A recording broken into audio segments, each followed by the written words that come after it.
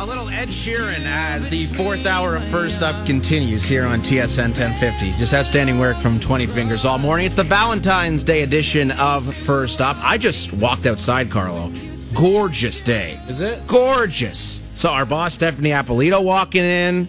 It's a fantastic day outside here in Toronto. Is this supposed to make me feel better for being home? Yeah, I think tomorrow's like 14 degrees. But what it also means is that spring is inching closer, meaning the NHL trade deadline inching closer, and the Stanley Cup playoffs. A man who knows that very well is our next guest on the line. He is Dan Rosen, senior writer for NHL.com, host of the Rink podcast. What's going on, Dan?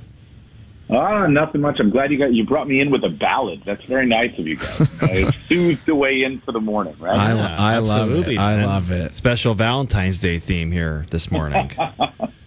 So, Dan, sounds good. Yeah. Let's talk about, there's so many rumors swirling in the NHL right now. Let's talk with the one that I think could actually have the biggest impact on the results of this season, and that's Erik Karlsson. I think Timo Meier's great. I think Chychrun's great, and Ryan O'Reilly, Patrick Kane. But Erik Karlsson is a game breaker, one of the best players in the NHL this year, without a doubt.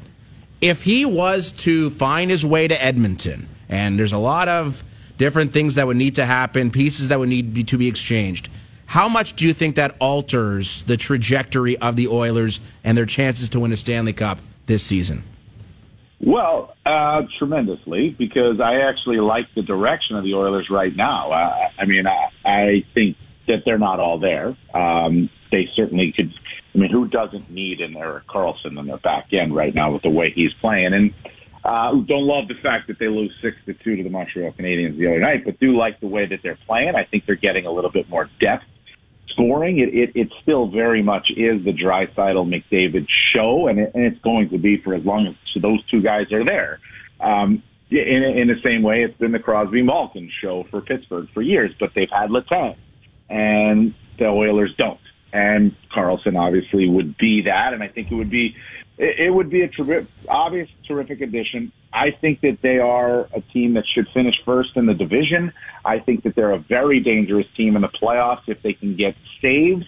And when you get a guy if you're able to get a guy like Karlsson, that just increases your odds so much because he brings so much offense from your back end that they're really just not currently getting right now on a consistent basis. Yes, you see some production there from Tyson Barrie and Darnell Nurse, but not a lot of goal scoring, not a lot of a threat either of goal scoring either. So that or playmaking necessarily. So I think Karlsson would be a huge addition there. But you're talking about a massive trade mid-season for a guy who's got 4 years left on his deal. I don't see how this happens. I really don't. Timo Meier makes more sense to be moved for the Sharks because he's the RFA at the end of the season, right? He's got that monster number that you're going to have to qualify him at. Nobody's going to want to do that. It's going to make more sense for them to trade him and have team or sign and trade, however it works. The Karlsson deal, you're talking about a 30-something-year-old guy who's having a huge season, a bounce-back season, but 4 years on a huge number left. And is it just a blip that he's having a bounce back? Can he do this for 2 or 3 more seasons to really where it's worth it for you? There's a lot of questions that need to be answered there in a short period of time during a competitive time. And that's why I think that it just makes more sense for an off-season move than anything else. And you can imagine the mid-season reaction or the mid-season spark that could do for the Edmonton Oilers, who, since getting Kane back, have taken their game to another level. Minus the blip in Montreal the other night, but maybe it's the Super Bowl look ahead for the Oilers or whatever teams played on that day. But just look at the trades so far we've seen. Bo Horvat goes to the Islanders. That's created a spark with that group. There was no bigger spark created on the weekend than the impact that Tarasenko had on the New York Rangers. First game, 3 minutes in, scores, just lights up the team, lights up Panarin, who followed that up with a 4-goal performance. I guess my question to you is, how surprised or what was your reaction when you saw the Tarasenko deal go down in New York? Wasn't surprised. Chris Drury is a forward thinker, and I had a feeling he would try to get ahead of the deadline. He saw Lou Lamoriello do it. That's right in the market. Lou gets ahead of the deadline with Bo Horvat. There's a competitive nature there. I wasn't surprised at all that the Rangers decided that it was time to get ahead of it too. And honestly, if you look at the price that they paid to get that, from the Rangers' perspective, it's an absolute no-brainer. Right? Simply a no-brainer. They already have another first-round pick. So if you're so worried about a first-round pick, like, this is what I don't understand sometimes, right? Teams are in it to win right now. And they're so worried, I can't give up a first-round pick. It's just a number. That's all it is. Exactly. It's a number. It's a player. When you really think about it, it's just a player, you know? Yeah. You don't know who you're getting. And that to me is something like, that's fine. Especially if you have another one there and they're giving up the later of the two that they have, so that's even better for them. You know, like, essentially the way I look at it, they gave up a first-round pick and a third-round pick to get Vladimir Tarasenko to come in and light up their team for a little bit. They needed a top six right wing in the worst way. They needed to reconfigure their first power play unit to change things up, get a lefty in there, move some pieces around. It was becoming far too predictable for teams. They knew what was coming at them. Now it's not so predictable. Now they got balanced units. Now they got a top six right wing. Gave up nothing off their roster that was of value to them. No offense to Sammy Blais, but he wasn't of value to them. Mm-hmm. From the Blues' perspective, they got the first-round pick that they wanted for Tarasenko, and they ended up with a third-round pick, too. When that becomes a third-round pick, that trade. And, okay, they get Sammy Blais back in the trade, too, but they knew they were going to get a first-round pick for Tarasenko. That's what they got. Why would you hesitate for that move? Risk this guy getting hurt, not getting anything. Make the move now. The Rangers get ahead of it. The Blues get what they want. It makes so much sense. But from the Rangers' perspective, it was an absolute. Somebody asked me about it when they made the move, and I melded all kinds of sports. I was like, it's a slam dunk, touchdown, home run, one-timer into the back of the net. I mean, nice. it made perfect sense. I agree. It was an ace, indeed. Nice. Dan Rosen from ace in the hole. Senior writer for NHL.com, host of NHL The Rink podcast, with us here on First Up. What do you make of the Leafs, Dan? I mean, their approach, and you talked about first-round picks and how they can be fleeting and they can be tantalizing but not necessarily pay off for you in the long run. And we heard from the Maple Leafs general manager, Kyle Dubas, last week saying he's not exactly keen on moving his first-round pick or his top prospects, except in the instance in which someone who was on more of a longer-term deal past this season was involved. What type of moves do you expect the Leafs to make ahead of March the 3rd? Does that make any sense from Kyle Dubas' perspective? Oh, I think you also need to factor in, Dan, he could be just lying, right? It could be a smokescreen, and yes. I mean, that's there's some posturing here for sure. There is. I get that. They have to win now.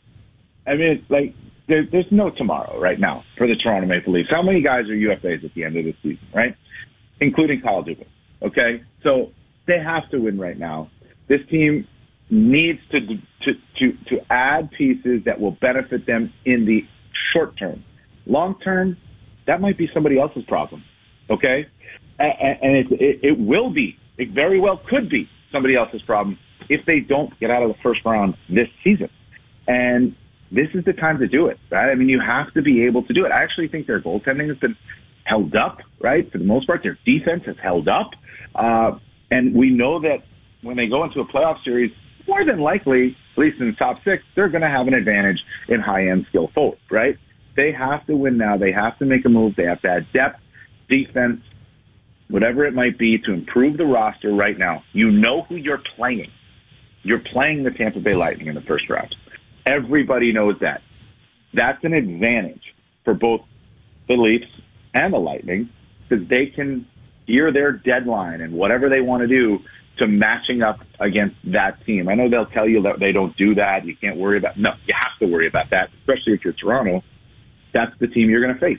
That's the team you got to beat. You get past that team. If the Toronto Maple Leafs can get past the Tampa Bay Lightning, look out. I think they can go on a massive run. I really do. I think that's the thing, getting over that hump. But you got to add, like, what does a first-round pick do for the Toronto Maple Leafs right now? Nothing. I understand they don't have a second-round pick either this year. So what? You have to win right now. Couldn't agree more, Dan. Couldn't agree more. That's why I've said, like, you know, the window you got to think right now is with 2 years with this group because you don't know what the group is going to look like. You could probably hope the group's going to look the same, but you just don't know. I mean, things change every year, and we'll see what their approach is. Hopefully it's an aggressive one. An aggressive one. Yeah, for sure. Absolutely. Speaking of approach, what do you think the Chicago Blackhawks ultimately end up doing with Patrick Kane and Jonathan Toews? Well, I think if it's up to the Blackhawks, they move them both. Put all emotional ties aside. Make this a strictly business move. Makes zero sense for them to keep them. They get nothing by keeping them. They're not going anywhere this season, and both could be leaving at the end of the season. So why, doesn't make any sense to keep them. And I kind of laugh at this notion that, Kane and Toews haven't told the Blackhawks to trade them. To me, it's the other way around. To me, it's Kyle Davidson has to find a trade and then go to those two guys and be like, here's what I got. Would you approve it or not? It's not a matter of Patrick Kane walking into Kyle Davidson's office and saying, yes, you're allowed to trade me. No, it's, hey, I got this trade with the Carolina Hurricanes. Would you be willing to go to Carolina? Here's what we can get back. Here's what you get. Here's who you can play with, all that stuff. All right, now Patrick Kane's got a decision to make. That's what a no-trade clause or no-move clause does for you, right? So I think that's where they're going to go, but it makes no sense for them to move them. I think that you do have to work with Kane and Toews to say, like, okay, where are you going to go? Because I'm not going to try to organize a trade with a team that you have zero interest in going to. I'm going to work within the parameters that you give me, and I get that, but give me the parameters, and I'm going to work with that, and if you approve it, we're good to go. It doesn't make any sense to keep them. You get what you can get for them at this point, in my opinion. I think they're both valuable guys. Kane, the hip issue might be a concern. They're both very valuable, though, for a short-term run here. And I think Toews actually might be more valuable, to be honest with you, because he's a center. He can win D-zone draws. He can play on the PK. He can do a lot of different things. A team acquiring Jonathan Toews more than likely is going to have a true number one center. They're going to need a guy who can do a couple of things to relieve the pressure on that number one center. Whereas a team acquiring Kane probably has some scoring all over the lineup and just looking to add.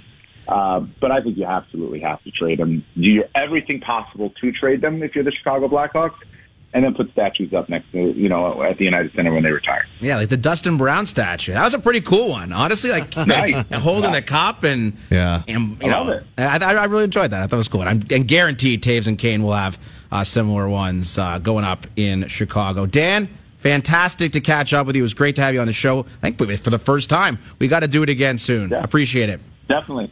Anytime, guys. Thanks a lot. Dan Rosen, senior writer for NHL.com.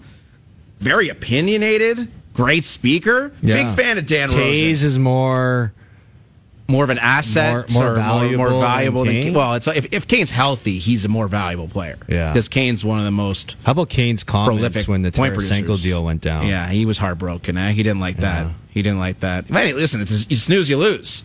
Patrick Kane could have come out 2 months ago and said, I want to get traded ASAP. Look, I'll be honest with you, and I don't think this is newsworthy, but based on people that I've talked to, if Patrick Kane was to accept a trade somewhere, the two teams I've been told are on his list are the New York Rangers and the Toronto Maple Leafs. Cut that clip. They'll be using it on Leafs Lunch. I don't know if the Toronto Maple Leafs even fit the... Well, and... The problem with the Leafs, the $10.5 million, you have to do the double salary retention. So Patrick Kane comes to you. If you're Kyle Dubas and Patrick Kane comes to you and says, I want to get traded to the Toronto Maple Leafs, and because now the Rangers are out of it. Yeah. And if those were the only two teams that he would think about playing for, if you're the Maple Leafs, do you say yes to that deal? I don't. I don't see it either because he hasn't played well this year. That's just this guy gets every opportunity, every power play. I was like, who do you take off the power play if you bring in Kane? Doesn't make sense. The way I look at it is like you're bringing in another one of the same players you already have, which is a good thing. He's a great player. Don't get me wrong. I'm not trying to downplay Patrick Kane. I just think that you bring in a guy like that, like he's an alpha, right? You bring in an alpha to a locker room that already has their alphas. Man, it would be something. Though. What are you doing to the chemistry of the group? And I think there's better options out there than a Patrick Kane. But if Patrick Kane came at the right cost, I definitely wouldn't turn it down. Wouldn't that be something? He comes out tomorrow after the Chicago Blackhawks. Let's say he puts on a show, goal, 2 assists. The Blackhawks beat the Leafs down at Scotiabank Arena. Is like, hey, Dubas, you could have me. Just make the call to Kyle Davidson. And then the entire media contingent just explodes with excitement down at Scotiabank Arena. Maybe it happens. We'll find out. Wow, Kane to the Leafs. Intriguing. Not as intriguing as my FanDuel best bets. I'll give them to you next.